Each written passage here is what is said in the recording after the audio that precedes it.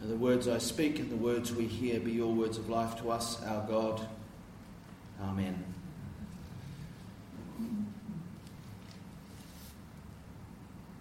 Love one another. In the same way I have loved you, you love one another. This is how everyone will recognize that you are my disciples, when they see the love you have for each other. Pretty familiar reading to all of us, I'm sure. You've probably heard many sermons about that passage.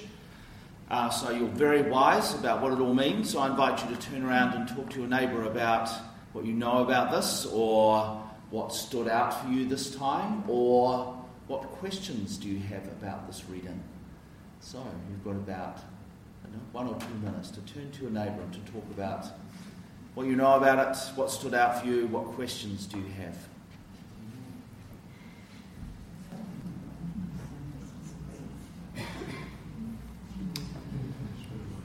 So, just stay there, Josie, you don't have to move. So, any thoughts, questions, things you noticed?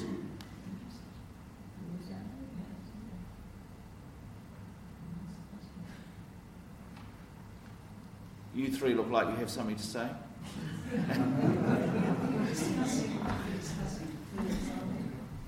Oh, who is our neighbour? All right.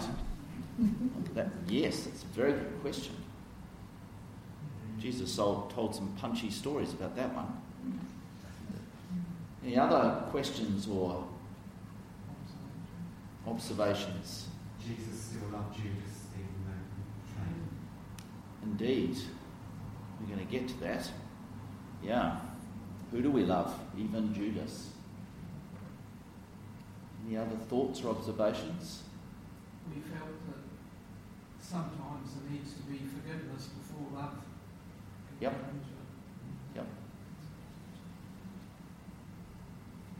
What makes this a new commandment?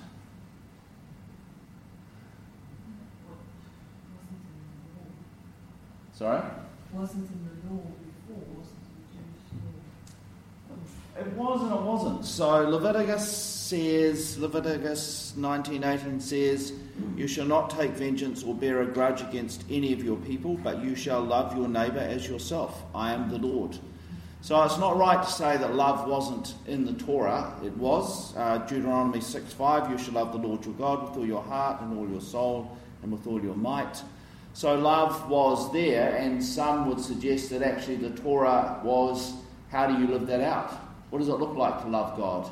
What does it look like to love your neighbour? Well, here's some very practical rules about how you do that. So at one level, Torah, the law, is all about love. So to say that the love wasn't in the law is not right. It was there. It undergirds it, and certainly it undergirds what the prophets were about. So it restricts love to the Jews within Not even there actually, because there was a commandment to love. Well, you had to do justice to the aliens who lived in your midst, and to the poor. So, for example, you weren't allowed to harvest your crops right to the edge. You had to leave the outer parts for the poor and for the aliens in your midst, so that they might eat. So there were rigid rules about who you could associate with in terms of eating, but in terms of how you treated people, well, it's a different kettle of fish altogether. So the new bit isn't that love. So what else could it be? Maybe it's to love as Jesus loved. And that's where it gets tricky, because what does it look like? How did Jesus love? Well, unconditionally, yeah. So in terms of practical things, you could say the whole of John's Gospel was the answer to the question, how did Jesus love? At another level, you could say that the whole of the rest of... So this is right at the beginning of the last speech. So they've just gathered for a meal, they've had their meal, and then the rest of the next 3 or 4 chapters is Jesus' long last speech to them. It's the biggest block of teaching in John's Gospel. And a whole lot, it feels like 3 extra chapters were dropped in there. So it kind of moves from, I think it's the end of this chapter, and you can kind of jump 3 chapters and it works.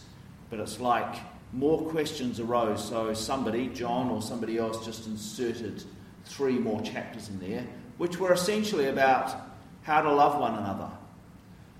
Because John's community was under, as I said, all the Christian communities were under a lot of pressure. John's community, he is thought to have written really late, around in the 90s. So it's a long time after Jesus. A lot has changed.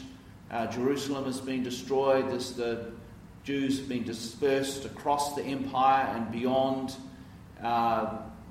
It's been decided that Christians aren't Jews, so they've been kicked out of the synagogues.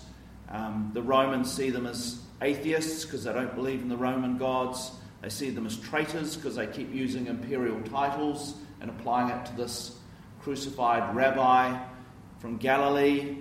And then with all that pressure within them, there's a lot of fractures happening, a lot of division. And those divisions were right at the beginning. We can read about those divisions in Paul's letters, which are much earlier. They were written in the late 40s, 50s. So Paul's writing is the first writing of the Christian community that we have. And even there we can see those divisions. And we hear it today in the reading from Acts. So there was a lot of division. So what does it mean to love one another? So those extra chapters were about what does it mean to love one another. The letters ascribed to John are all about how to love one another. So it's a huge issue about how to hold unity, how to hold together, to be loving of one another. But we could also say that what happens just before this is also a classic example of what it means of how Jesus loves, which is the washing of the feet. So Jesus welcomes, in John's Gospel there is a Last Supper, but there's not a Last Supper. There's no Jesus taking the bread and saying, this is my body. There's no Jesus taking the cup and saying, this is my blood. It doesn't happen at all in John's Gospel. Instead, we have the washing of the feet. So he gathers them, and then he takes off his outer garment, which we kind of glide past. But actually that outer garment represents, I was thinking about it while I was driving up to Auckland, it actually represents a lot. It represents a lot about who he was. So as their rabbi, it represents his authority, it represents his place in their midst, it represents his mana or his honour. He took that off. He took all of that off and came to them as a servant, as a slave, and washed their feet. And whose feet did he wash? Well, Kevin's already talked about Judas. Whose feet also did he wash?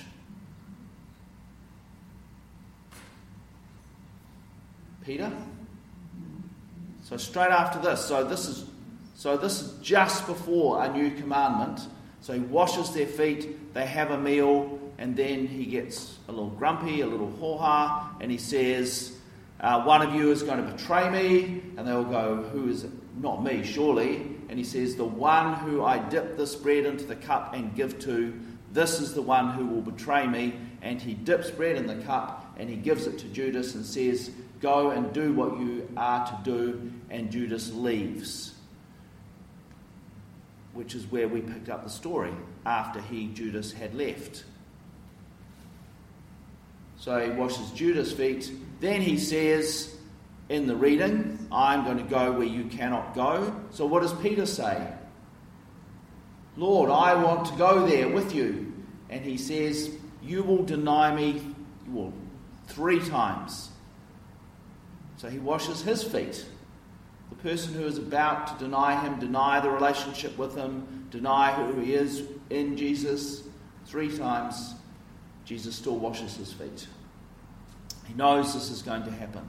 What about the rest of the disciples? What do? They run away like out of a scene from Monty Python. Run away, run away, run away, except for the beloved disciple. All the rest run away, abandon him. So he washes the feet of this group of people, one of whom will betray him, one of whom will deny him, and all the rest will abandon him.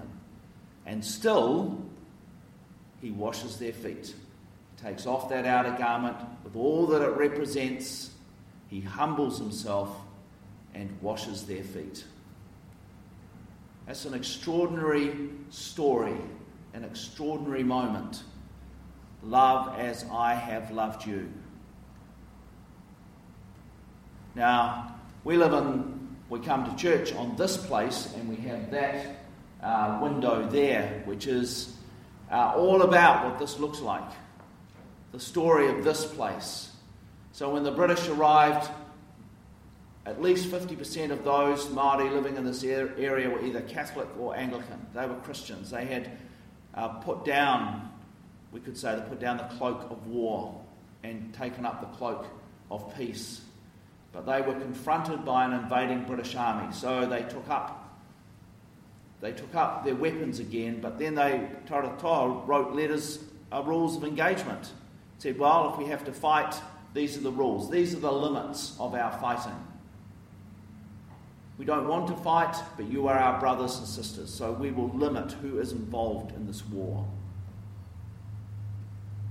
Now, this is before the Geneva Convention. Nowadays, wars are governed by the Geneva Convention.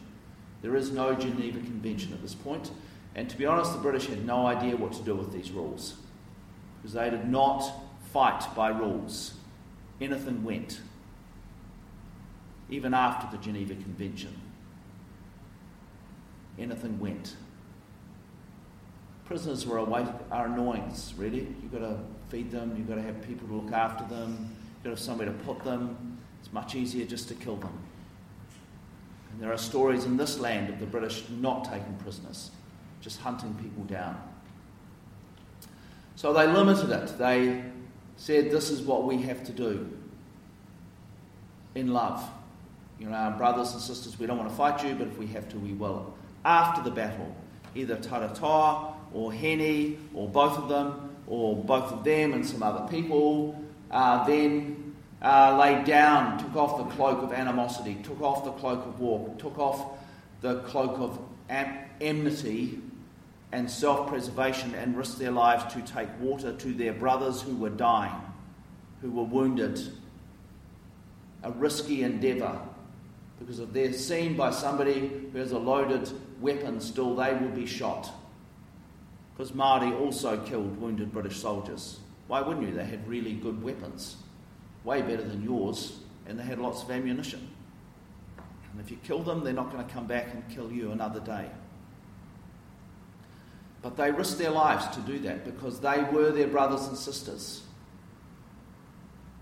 So they loved as Jesus loved. That's how hard this is.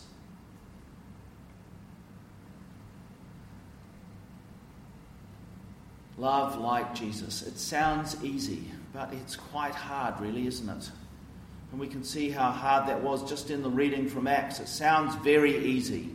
Peter has this experience. He goes back to Jerusalem and they have this little conversation and they all agree what should happen. But you know that the truth was this was not resolved. If you read Galatians, that argument keeps going on. This is hindsight theology, looking back and going, oh, well, the Spirit was at work and this is where we've got to, so I'm sure that's where they would have got to back then. Hard conversations about what does it mean to love like Jesus. Does it mean I have to love a Gentile? Does it mean I can eat with Gentiles? Oof, that's pretty hard work. And we as churches have really struggled with that for the last 2,000 years, if we're honest. And we still struggle with it on a much smaller scale. It amazes me as I look around conflicted churches and conflicted church groups about how tightly we hang on to our own outer garments of importance. our own outer garments about our place and our honour. How our default position is too often one of suspicion and defending our position, feeling attacked, feeling like my honour is at stake and I have to hold tight. I know the answers, I have to kind of make sure that my way is the right way. How many parishes are conflicted from this position of just suspicion, really? And it hurts us. One of the joys of doing youth work was my last 9 years I worked with a different bunch of young people, but bunches of young people, and we organised, there were a number that kind of flowed through and from year to year, but it was a completely different group from 9 years from those at the beginning and those at the end. And we organised a National Anglican Youth Forum. It was a national event for young people, on the basis that, yes, young people do need some input, but actually one of the things they need to do is to wrestle with things themselves and to have a voice back to us as a wider church. So it was about creating space for young people to grow and to speak back to the adult church. A philosophy that sadly was lost once I left, and we went back to, we know best because we're the adults, so young people sit down and listen to the wise words that we have to say. Yeah, right. And over the course of that 9 years, we would meet and we'd talk about what we were going to do in those forums, and it was always some component of mission, based on what we'd done the year before. And one of the trickiest ones was the year they wanted to talk about missional community. And when we talk about missional community, we often think about that as the things we do in mission. But actually those young people said, yep, that's important, but actually the equally important, if not more important thing is, who are we as a people? How do we treat each other? What does our life look like? If people look in at us, what are they going to see? Are they going to see a loving community that loves like Jesus, that works hard at being like that, or are they going to see a conflicted community where the default position is suspicion and doubt and self-preservation? Because if it's like that, we're not very missional. We just become like any other community group. We have nothing to offer. That's what those young people said to us. It was very astute. There are lots of adults who didn't get it. What are they talking about? How we treat each other is quite important, not just what we do. So that's what Jesus is on about. Loving each other like he loved when he washed those feet. This is a hard, hard thing to do. And yet that is the invitation. So, I invite you to turn around, talk to your neighbours. What do you think about all of that? And what might you do about that? Are there people you're being invited to love, and how might you love them? Are there things that you need to let go of? Are there different ways of being that you're being invited to? Are we being invited to? So turn around, talk to your neighbours for a minute or two, and then we'll have the prayers.